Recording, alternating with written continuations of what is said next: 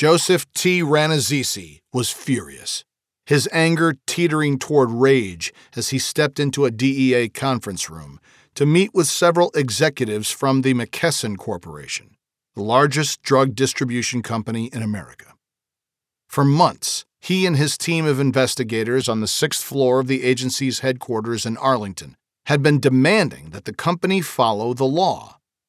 A bear of a man at 6'2" and 205 pounds, Joe quickly commanded attention. It was January 3, 2006, and time for a come to Jesus. Headquartered in San Francisco, with 76,000 employees around the world, McKesson had $93 billion in annual revenues, making it the 18th largest corporation in the country. The firm had been shipping copious amounts of hydrocodone, a highly addictive opioid laced into the popular pill commonly known as Vicodin, to just 6 pharmacies in Tampa, Florida. Between October 10 and October 21, 2005, McKesson distributed more than 2 million doses of hydrocodone to those drugstore clients. The pharmacies then sold the pills over the internet to just about anyone with a credit card. As the chief of the DEA's Office of Diversion Control, the unit responsible for policing the pharmaceutical industry, Joe saw prescription opioids as a threat far more deadly than the crack and meth epidemics of the 1980s and 90s.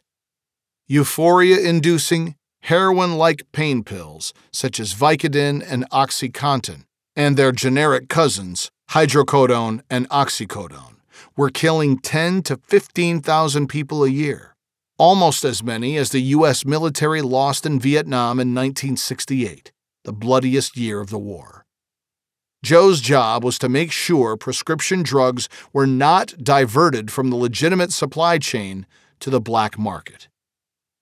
Joe couldn't blame transnational cartels for smuggling the drugs into the country, like he did when he was a special agent based in Detroit, battling heroin, cocaine, and crystal meth. He didn't hold the Playboy gangster Crips or the Black Mafia family or MS-13 responsible for selling them on the street.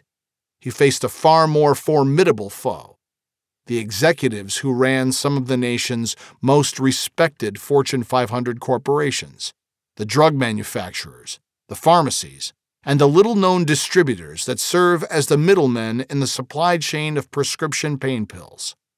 3 distributors, companies that purchase the pills from manufacturers wholesale and ship them to their pharmacy clients on the retail level, transport nearly 95% of all pharmaceuticals in the United States.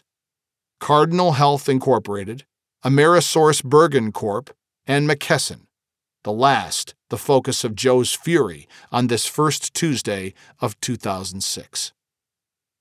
Joe had summoned the executives to Arlington to make good on a threat. The shipments to Tampa were clearly suspicious. Why would 6 small drugstores need 2 million tablets of hydrocodone over 11 days? The DEA had already warned McKesson that the outlets were pushing pain pills to the internet. The agency had shown McKesson's executives paperwork cataloging the vast quantities of pills the stores had been requesting and demanded that the corporation stop filling the orders. Under the law, the Controlled Substances Act of 1970, Joe told the executives that it was up to them to figure out why the stores wanted so many doses.